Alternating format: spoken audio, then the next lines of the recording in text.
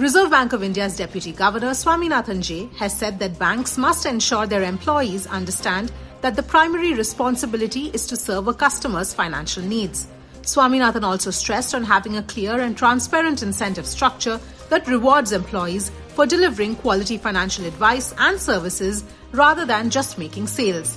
He further mentioned that banks should have a policy on customer appropriateness and product suitability framework to help reduce mis-selling.